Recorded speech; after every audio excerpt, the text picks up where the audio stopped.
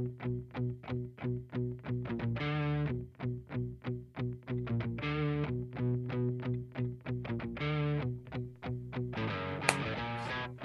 up, Hey, brother? man. Hear me okay? Yes, sir. Can you hear me?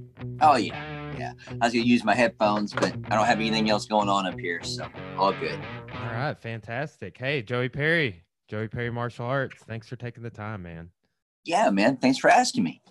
I always hey, love talking martial arts world, so it's all good.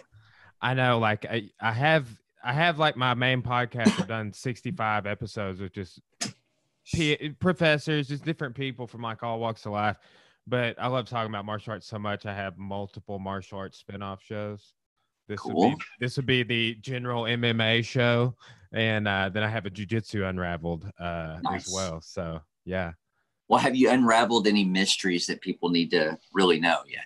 man, we've really dug into a lot of things. Definitely pulled at some threads and fibers. So, Push some buttons, yeah. maybe? Yeah, maybe, perhaps. Some of the guests, I'm sure, have. You can't really control what other people say. No, you just got to make the most of it, and you hope that it hits at some point, I guess, Yeah, for sure. For sure, man. Imagine having like Eddie Bravo and stuff on your podcast where he's just like, let's talk about 9/11. That's what he said, just in the middle of an argument. Aliens, swear. Man. Yeah. Hey, I'll talk about aliens. I'll talk about 9/11. Talk about whatever. We'll get views too. I think that's why people are doing it more than anything. Yeah, it's all good, man. Good for you, brother. I love it. Yeah. Well, so let's like, okay. So I first met you, I believe, at the event Caleb had through Inferno at the Mount Magazine, the winter camp, right? Yeah, that's right. And I saw you do like a jumping kick, like Liu Kang style, over like 27 people. No minor exaggeration. Right. Hey, a little bit. But then, like right after that, so that was all I knew about you. Is like I was in that class and saw that and was like, wow, that's never seen anything like this. And then I go to Super Show for the first time ever that year, and you're performing with the West Coast demo team, and I'm like, this guy's. But that's amazing, right? So like you're kind of posted up in. I know you have multiple locations, but are you in Jonesboro? Is that your primary location? Yes. Yeah, over. Not to go back into history because that's not what you're asking me, but yeah, over the years we've had different studios and different locations, and I've been able to try a lot of different things and kind of give some different opportunities. But right now, everything located right here in Jonesboro. But this has been the May. I opened up in Newport. Was my very first studio I owned, even though I was living here. And then 2 years later, was able to open up a studio here. So we've been here ever since. And obviously this was the hub and the biggest of, any of the opportunities I've had. So yeah, mainly out of Jonesboro right now. Yeah. Well, to get into some of the history, cause that's part of my interest, I'm sure, in podcasting. I teach history at the college level. So I love talking with people about, like, I asked a pretty stereotypical question to everybody, is like, okay, so you're doing these jumping kicks over all these people and you're on the West Coast demo team. Like, how did that process start and get to where I first started charting you? You know what I'm saying? Like, when did you, how'd you get your start in martial arts? All right. I'm kind of a old school kid, but I was a karate kid, like one of the original Karate Kids, So when that movie came out, 1984, my dad was like he loved Westerns and John Wayne and Chuck Norris, so even as a little kid, maybe I wouldn't, maybe I shouldn't have, but even as a little kid, I got to watch a lot of Chuck Norris movies and really kind of get into all that and, thought it was cool. And then, I remember that when Karate Kid came out, I didn't get to go see it in the movies, and it wasn't really on my radar for some reason as a little guy. But then, like, we went to my aunt's or something for the summer visit, and then we had it on VHS, which was a new thing. We didn't even have a VCR in our house in 1985 yet. We were still working on that. My mom was a factory worker. My dad was a diesel mechanic. So, when we got a VCR, we were big time. But anyway, man, I saw the movie, flipped out. I was like, I got to do karate. I love it. I'm going to, and of course, then you thought you wanted to be Daniel, you know, the hero or whatever. And of late with all the Cobra Kai series, it's like maybe Johnny's a lot cooler, you know, but that's a whole other thing. Right. But, speaking of. Oh, nice. I've got my Johnny and Daniel here. So this is actually, you know, Karate Kid was actually responsible for me starting, I guess, just, you know, between Chuck Norris movies and just, you know, going in with karate stuff and martial arts in general. But anyway, I got lucky because like we came back and for a few months I just bugged him to look around, and like my little third grade girlfriend had gymnastics, and there was a Taekwondo guy doing something there. She's like, Joey, you're always talking, you know, like there's a karate guy, you know, because nobody knows what it is. He's like, oh, it's all karate. Doesn't matter if you're doing jiu-jitsu, if you're wearing a uniform and a belt, oh, it's a karate guy, you know, until people really actually realize what you're doing. That's another subject too. But anyway, so we go up there and convinced my mom to take me up there and check it out in a big demonstration. And I saw there was a couple of guys demonstrating and jumping and spinning, and they were breaking boards. And I was like, man, this is awesome. I want to do that. And, you know, it was a whopping like $20 a month or something, I think, to join. And man, it was a big decision. You know, it was a big choice because it was like, okay, you're going to do an instrument, you're going to do this martial art thing. You know, we don't have all the money. And, you know, I chose that. And I think it worked out for me in some way. So, yeah, you know, in 85, I did that. And that was kind of the Christmas present that year. And never looked back. And you know, over the years, just training as traditional Taekwondo is what it was. And, you know, old school Taekwondo. So a lot of the guys in the region, you guys know Danny Dreen, Master Dreen, you know, really my traditional Taekwondo beginning and the network of people I was involved with here in Arkansas, all of those guys were connected. You know, we talk about the history, you know, and I know, you know, maybe not a lot of people that listen to this in particular, you know, think about the karate or Taekwondo history of anything in the region, you know, primarily, but with somebody like Master Dreen, who's so well renowned in all those areas, you know, I mean, his reach, you know, whether you're in his network, you're not, whether you know him, you don't, you know, whether whatever, his history in this region is huge, and it reaches traditional, plus it reaches MMA. So, you know, just on that little tip of the cap there, but, you know, a lot of his group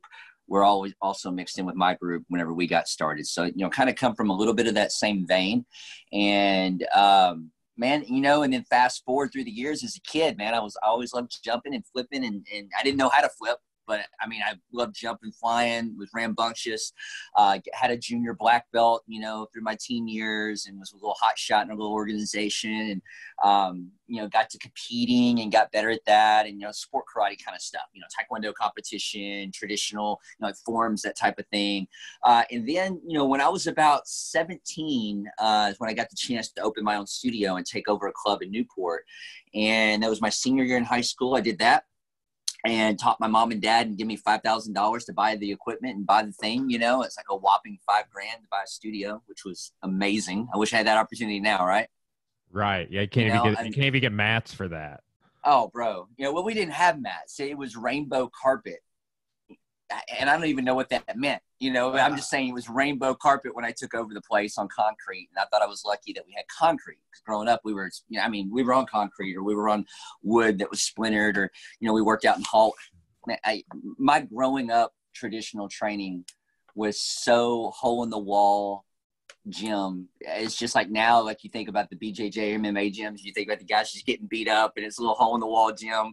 Well, that was the kind of upbringing I had in the Taekwondo karate world, you know, like a lot of good dudes, you know, and a lot of good stuff, but man, there was no like trying to be professional or, you know, they broke away from all that, the old, like the ATA Taekwondo people, and they just didn't want to be like that. You know, I mean, so it was very rogue for a while, and I think everybody's come full circle now, but anyway, man, you know, I did that. And then I met Max Bishop, you know, if you know Max Bishop, and I've met Max a couple of times, but like that's somebody I've thought a couple of times that would be interesting to do a podcast or something with, because I don't know a lot about Max, but could you? Oh my God, you got it. Like I know he has sick leg locks. I know that much. Man, no, like Max, as good as he is, he's as good as he is at, you know, all things MMA. And I mean, because he's a lifer, he's a tough SOB. I mean, he's phenomenal, master level, you know, from the Go Korchevichian background. He's just, I mean, all this stuff. I can't even do him justice talking about his credentials, but he can tell stories. Like, his storytelling is way better than any of his martial arts. I mean, yeah, you get him on here, like, you know, come on here. He could tell you, like, it's unbelievable, man. That guy is so wild. But back in the day when we first met, he was just the meanest son of a bitch. And, you know, family podcast, I got to watch it, right? Like my studio. But, you know, he was still like just crazy, hurting people that come in his gym and wanted to prove everybody grappling and MMA was great and karate and stuff was not. And, you know, come from that cloth. But we hit it off, man. I went to some local Ozark tournament and there was some really good people there. So, I mean, the tournament and the quality of what was going on around us, no knock on that. I mean, everybody doing whatever they were doing, you know, we were there to support that. Now, Max was there for a different reason. He was there to, like, you know, show those guys that they didn't really know their martial arts. They weren't doing, you know, he could choke them out because they had a grappling guy or an MMA guy. And he was somehow offended that they thought somebody in the area was better than him. I mean, that was Max back in the day. It was hilarious, but he went and he did do a demo and he did, like, choke their guy out and on the floor. And then he wanted to use me because he saw me compete in the karate stuff. And I was jump spin kicking people in the head and I won all the karate stuff. And he's like, dude, you're like, why are you even here? And, you know, he was being complimentary. He was being really cool. And I was like, you, man, I had just heard of him up to that point. Even though he lives like 25 miles from me at that time, we had never crossed paths. And he came up being real cool, man. And I was like, man, everybody said you're an a-hole, you know, and blah, blah, blah. He's like, well, I am, you know. I'm like, well, I guess we all can be, bro. I said, but if you're good at what you do, it's all good. He said, man, like, I watched you. He's like, you're legit. Like, you're different on these people, man. It's like, will you do a demo with me? And I'm like, well, I don't want you to break my leg, bro. I was competing because, like, I was in the middle of my sport karate competition career. I was winning state championships. I was competing on NASC on the national tour. I was ranked. I was on the team. I'm like, man, I've got a big tournament in 3 weeks. You know, sponsored. I can't get hurt. I mean, I got to train and things happen. But going out on a gym floor with you that I just met, and I know that you break people, probably not on the top of the list. You know? But we did it anyway. You know, I mean, I was young, dumb, and tough enough. And I trusted him. I could just tell. I was like, no, this dude, you know, I saw what he did with the other guy. I'm like, at least he knows what he's doing and he's, you know, he's legit. And, man, we put on a show. You know, I basically kickboxed with him and he showed takedowns and grappling. And a lot of those people had never seen any of that. They had never seen the transitioning because a lot of those guys that were there were old school Ozark Mountain type, Taekwondo, Tang Sudo, old school karate guys, freestyle stuff. And then there's a little bit of this, a little bit of that. And to see some grappling and MMA come in was really new to those guys. And then they were all kind of scared of it anyway. And then Max being kind of a jerk, that didn't help because they didn't want to be around him or they just wanted him to go away. And he wasn't going away, you know. But, you know, we hit it off around then, which was really great for me because that helped me transition to the next phase of my martial arts training. You know, I'd spent all that time, you know, honing sport karate skills and traditional skills. And I'd also opened my studio and was running that. So putting all that together, but when I met him, it changed, man, just because I started learning grappling in the MMA world and looking at things differently and, you know, expanding what my skill set was. I didn't really want to go into that world. You know, I didn't want to, you know, go into the belts and the levels. I didn't want to really fight because I already kind of had my thing. I had my competition thing. I, you know, was doing really well with the sport karate world. And, you know, and I loved that. That was my passion, but I really dug learning all the other stuff and I loved it all. So, yeah, man, I mean, since then I've always been just a mixed martial artist in a sense, but not in the sense of, you know, you've never seen me in the cage. Now I did some kickboxing fights when I was a teenager. My buddy Billy Owens, a couple of us, you know, we had a few fights and on the Lafayette Lawson cards. Remember Lafayette Lawson? Yeah, I do. That crew, you know, so we were the kids back in that era. And we had a lot of fun with that, man. But up until I met Max, I'd never really had that big introduction to the whole other world. And that really changed. And now as we transitioned, we got out of the Taekwondo stuff and I was independent. And to very much answer your original question now, I skipped a lot, but leading up to that, that's when I reached out to Ernie Reyes, and I was like, hey, I love West Coast and I love you. I've been to your seminars, very much like what you said. I went to Vegas, went to super shows. I grew up watching Ernie Reyes Jr. on freaking movies and TV. Red Sonja. Yeah, Whoa. man. I mean, all of it. And I'm like, I know you guys are legit martial artists. I see how you treat people when you're around. I know your organization is strong. I know you're evolving. Humbly, you know, here's my background. I'd love to join and be an outside school. And, you know, this guy, he calls me like Ernie Reyes, like Master Reyes, who Black Belt Magazine Hall of Famer, all this stuff, calls me personally, which is big. I'm horrible on phone calls, but this guy's like all about it. And he calls me personally. We talk, we kind of do an interview, just like a job. And then he sends me all these things to do.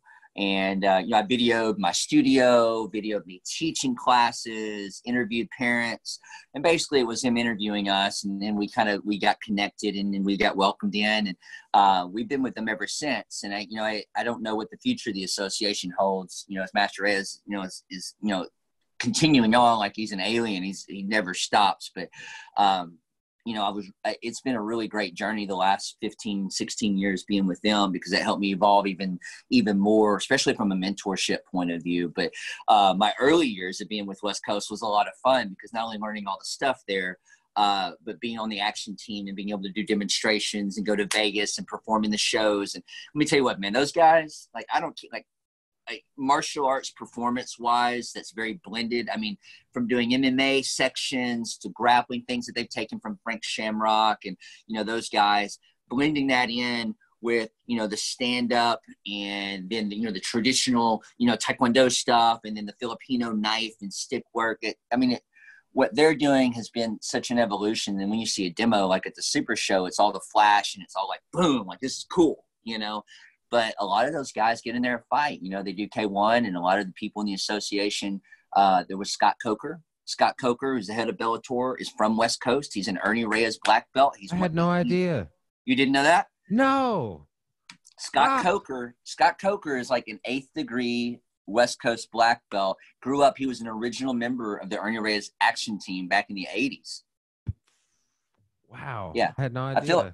I haven't heard your voice in 5 minutes. You're listening. Like Joey won't even let him talk, but got me right. No, man, I'm sitting here. I'm tuned in, man. So just keep educating. Well, now Scott Coker, man. I mean, and everybody, you know, hopefully, you know, your listeners, people know Scott Coker, obviously so big in the MMA world, has done so much. Strikeforce. Yeah, there you go. And that's where I was going to rewind to, is that he actually started Strikeforce, and Strikeforce was started out of San Jose, which was a base with Ernie Reyes, and the West Coast team kind of helped catapult that out there. And, you know, they had so many deals back in that era when Ernie started doing full contact Muay Thai. So little Ernie, the actor, flips and starts doing full contact kickboxing and is freaking undefeated and goes in the Muay Thai realm off ISKA, wins the title, and then, you know, retires from that to try to kind of have another crack at Hollywood. But like, that was crazy. And then that whole era really helped them bring in the full contact guy, get hooked up with like Javi Mendez out of AKA and Daniel Cormier, who now is the wrestling coach for West Coast. So like, Master Reyes, to his credit with West Coast, it's very blended. It's very modern. I mean, it's still mainly a bunch of people you're never going to see in the cage or really go to that level. But it's a lot of people, especially like the school owners and the high-level black belts, because of what Master Reyes did back in the day and Scott Coker's influence and those guys. I mean, it's a great MMA program for people that can go into something bigger, you know, without the pressure of feeling like they're in an MMA gym or a BJJ gym.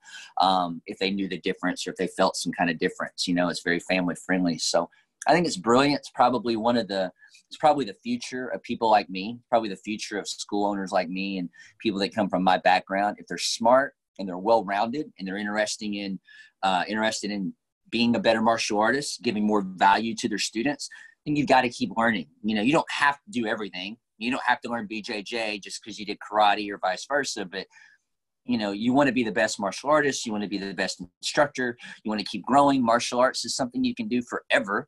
Why not continue to learn something new? I mean, you know, I'm 42, brother. I can't jump over 27 people anymore, you know, but I can still jump over some people because I still work it a little bit, you know, a little, even broken neck and all. but I can learn to grapple better. I can learn wrestling better, and it's not as hard on me because I don't have to go compete at NAGA if I don't want to. I can just train for my health. I can train for self-defense. You know, I can train at my level. It is still self-defense because you're never invincible. I don't care who you're who you are, you know. But for me, it's like, man, I can always grow my knowledge, you know, to just better protect my family too, without putting myself at risk. So, I mean, people don't always look at it that way, man. But Ernie Reyes spearheaded a lot of people in my generation to be able to think about that. So you've got a lot of old school Taekwondo and karate people. They're not trying to be MMA guys.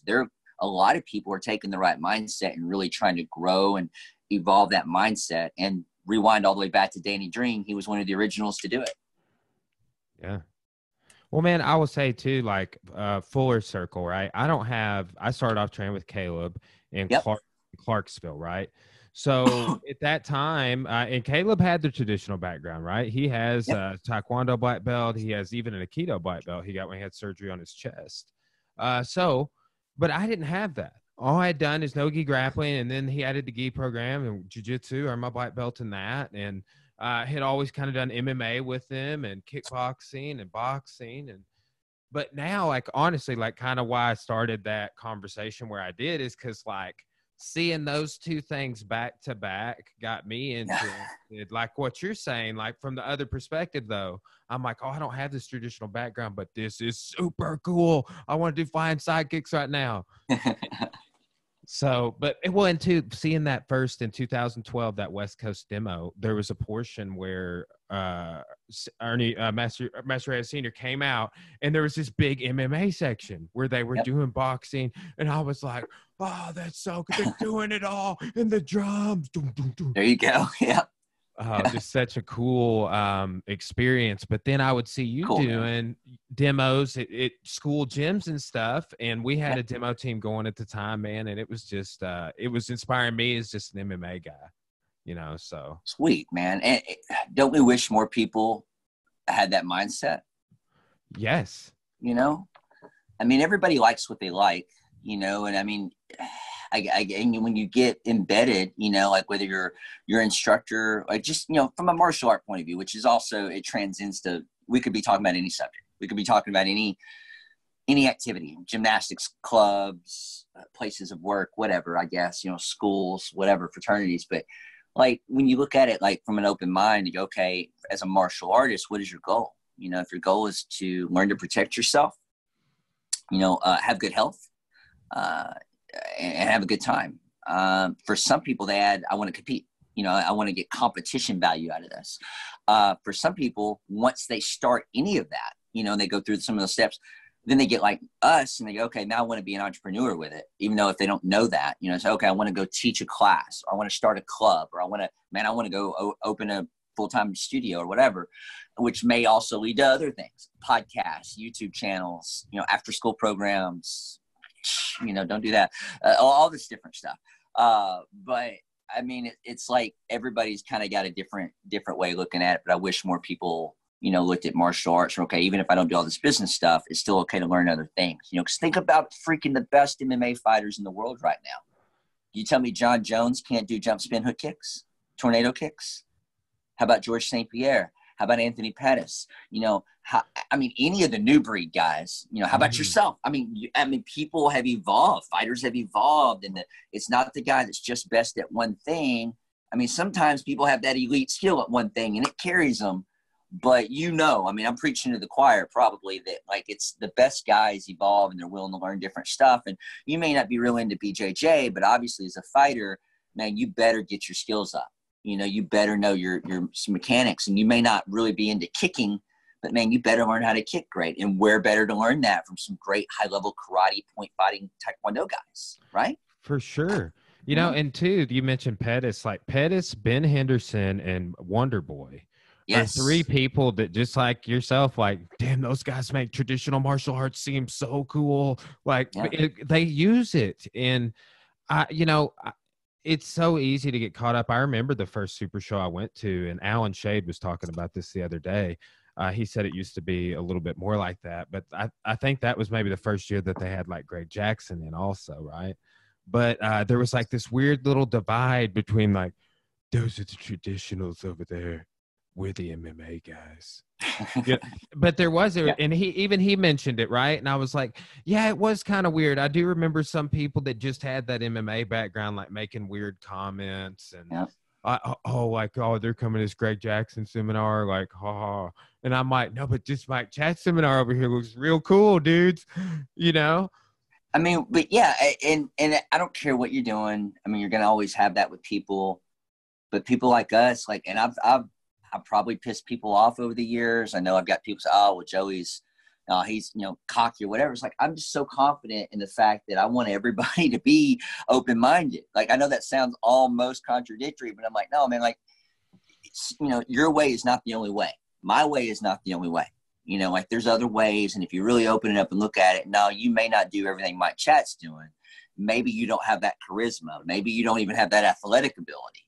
But what can you learn from him from a teaching point of view that's going to help you with your wrestling students, your boxing students? Can you learn dynamics? Can you learn teaching presentation? Can you learn controlling your group? Can you learn crowd control? Can you learn how to hype people and how to make your class more of a storyboard so people don't get boring and bored? I mean, all these great things that you can learn from extreme martial arts, or even a great background in traditional instructor that's had development and teaching development, child development, or even presentation development.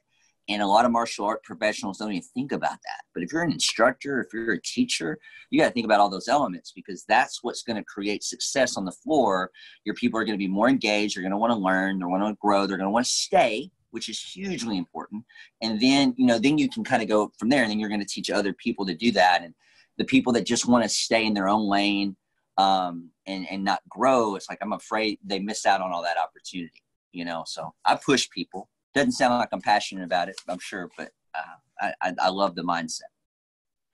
So like on that growth mindset, like how, I've owned a school since 2012 now, right? So how long did it take you to kind of develop this open-mindedness? Did did you struggle with like dogmatism? Cause like that might've been something that was instilled in you at some point. Is it something you overcame?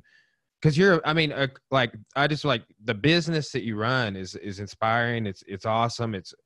I've watched you for years, and at some point you became that, right? And it's like, I kind of, when I started going to the super shows, man, that's when it really started clicking for me I was seeing people do things and I was able to replicate. But I was doing, and still it's an evolutionary process. I'm going through stuff right now where I'm like, why did I think this way about this for this time? Why? 12 years of thinking that way. Right. But how did you get to that mindset? I think, I don't think I know what happened. A couple of things, like I've always been open-minded. That's just personally, I've always been the person who was kind of open-minded. So whether it was growing up, I don't know, but I've always been, open-minded to people and opportunities, or trying out new things or whatever, with a little bit of a safety net. And, so I guess, none of that's ever bothered me. But you talk about dogma.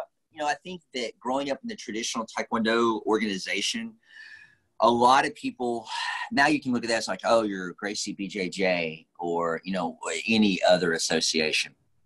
It's all the same type of networking, same type of thing. And they want you to do their thing, and for a lot of reasons, that could be really great. For a lot of reasons, that could be life-saving, life-changing, all that kind of good stuff. And then for a lot of people, that's just not the right fit. They need more independence and movement or whatever. So you just got to know who you are, and you got to know what your capabilities are if you're going to go into owning a studio or any of that. But without going further into that, for me, I think listening to my instructors as a teenager talk about other studios that were successful, almost like it was a bad thing. You know what I mean? Like, it's kind of like what you're saying, like like some of the BJJ or MMA guys were making fun of the karate guys that came to a Greg Jackson seminar, or whatever. And it's like, wait a minute, man, like, they're coming to learn. They're coming, like, you had to start somewhere. You were a freaking white belt at one point. I mean, at least this guy maybe has 10 years of skill in this other thing that you don't have. And now he's coming and saying, hey, man, my cup is empty. let me learn some of this. Like, you should be applauding those guys. You should be like, hey, bro, come over here with us. I've got some experience with this. Let me help you out. That should have been their mindset instead of being dicks, but that's the other thing. But when I listen to my instructors, or in not all of them, but a lot of them, they're mad because the guy down the road, has 100 students, in their head that's successful and, doing well. So, they're a sellout. They're commercial. They're a belt factory, or whatever. And I would look at them, in my head, I'm, kind of figuring out, I'm like, man, wait a minute. You guys are doing belt testings every 2 months. And a lot of those kids are terrible, like really, and you're not even correcting them. It's okay if they're terrible, right? Like, it's okay if they're not good. And now I have a whole different way I would say all this. I'm just telling you, this is how teenage Joey was processing it. And I'm like, you guys are no better than anybody that you're trying to tell me you're making fun of, and you don't know what their skills are or whatever. So I'm like, you're just mad because they're doing what you want to do and you're not doing it. There's a lot of jealousy. It's like, I don't want to be that guy. You know what, man, I want to, when I open the school, I want to go all out. I want to give all these opportunities. I want to, I have these different programs. And if somebody's successful, I want to say, hey man, why are you successful? How did you get that many people? I just didn't really think having hundreds of students was a real thing because I'd never seen it. Kind of like you're talking about Super Show. Open your eyes, right? Because you're like, these are real people that have all these students that are doing these things. And this guy lives in a community that's a lot like mine. This lady, okay, her town's twice as big as mine, but she can't do anything I can't do. You know what I mean? And you start seeing that. And for me, it was like, I started getting, before Maya, before Super Show, there was NAPMA back in the day. And that was another association started by different guys that basically were doing the same thing. Business training for martial arts, and all that. And I started getting their magazines and looking at it. I read through it and go, this guy doesn't have 300 students. This lady doesn't have nobody really has that, because I grew up in a studio that half the time worked out in the hallway of a dance studio with 6 students at any given point in time, right? So I'm like, I know you can kind of get better, but I hadn't really seen it. But once I started seeing it, I'm like, I'm going to have to go to one of these conferences. I'm going to have to really do this because surely it is possible, and I just believed that we could do it. And once I got to open that studio and was doing that for a year and a half or so, I just thought, man, I've got to be able to make some money because I don't want to go get a real job. I don't want to have to go work at the bank, or I don't want to have to go whatever. Like, I love martial arts. I've got to find a way just to make a living doing this. And I went to a conference. I went to a weekend thing, kind of like you talked about. And I really saw people legitimately doing that. And I saw how they were breaking it down, and I saw the systems. And for me, like, I already had the open mind to it. But for me, once I saw it, I'm like, oh shit, it's on. I can do this, man. And went back and decided, man, I'm going to, we're going to start a billing company. I'm going to get with a billing company. We're going to raise our tuition because I know I'm as good as this guy, and that lady, and I'm surely worth more than that. And I started figuring out how to do upgrade programs, started figuring out how to maximize the floor. And really I turned the faucet on, man, at about 18, 19, by the time I really paid attention to all that, and just never looked back. And I've always been like I told you, man, I met Max not too long after that. And even though he was so different, I wanted to learn from him. I wanted to get what I could get, and I wanted to give him. I kind of got to thinking, I always have I want to take care of people, and I want to help you. I want to give you value and make you better and help you go, because I feel like people did that for me along the way, and I know that sounds corny, but I guess, I was doing that with Max, getting him at my studio. It was all about getting him to quit throwing people through mirrors, getting him to quit cussing at kids on the floor. You know what I mean? It's like, okay, bro, you got to be more professional, wear a shirt, come in with your reflection and your holy jeans every day. Let's change this up, And that was cool, to be able to see that. But, so since I've always been that way, I've always kind of thought that, even through all the really bad stuff, the 1 year of breaking my neck, getting divorced, going bankrupt, that was cool. But you got to keep an open mind, and you got to keep a positive mindset, or you're never going to survive any of that junk. Well, man, and I know that just what little I do know about you, like all business people and everybody that I've ever listened to is like, take risks, try things like, do this, do that, start an after school program, buy a fitness center, or whatever it is, that you did. Right. But, yeah, how did you break your neck? Like I remember hearing that. What, was just an accident? What? I was with my kids, man. And it's so wild. Everybody's like, "Oh, were you doing one of your flips?" Or That's what I thought. Yeah. Yeah, like that. Or the people that don't really know, because they just think it's all the same. They're like, "Oh, were you fighting in a cage or you whatever?" And I'm like, no, I mean, actually, it's the least sexy thing in the world. I was just being a dad, and my kids, Ella was, gosh, maybe 6 years old, my daughter, and my son was like 2. And I took him to the park by myself, went to the park, and also at the very same time, their mother and I were getting divorced, so we were separated, and we had been married for almost 10 years. So you can imagine all that's going on, and we're navigating that. Anyway, I get the kids one day, take them to the park around the corner. They're on the big playground thing, and man, I jumped up to be on a platform with my daughter, and I didn't see a big iron beam that was coming across. And when I jumped up to be on the platform, I went head first into it, like a car wreck. Knocked me out, of course. I woke up. I had fallen down off the platform on the ground. I couldn't really move. Bruce, my son, I named him Bruce, would come off the slide and was, he was just 2. And I could move my head. I could feel it. I was looking around. Anyway, long story short, I was half paralyzed on the left side of my body.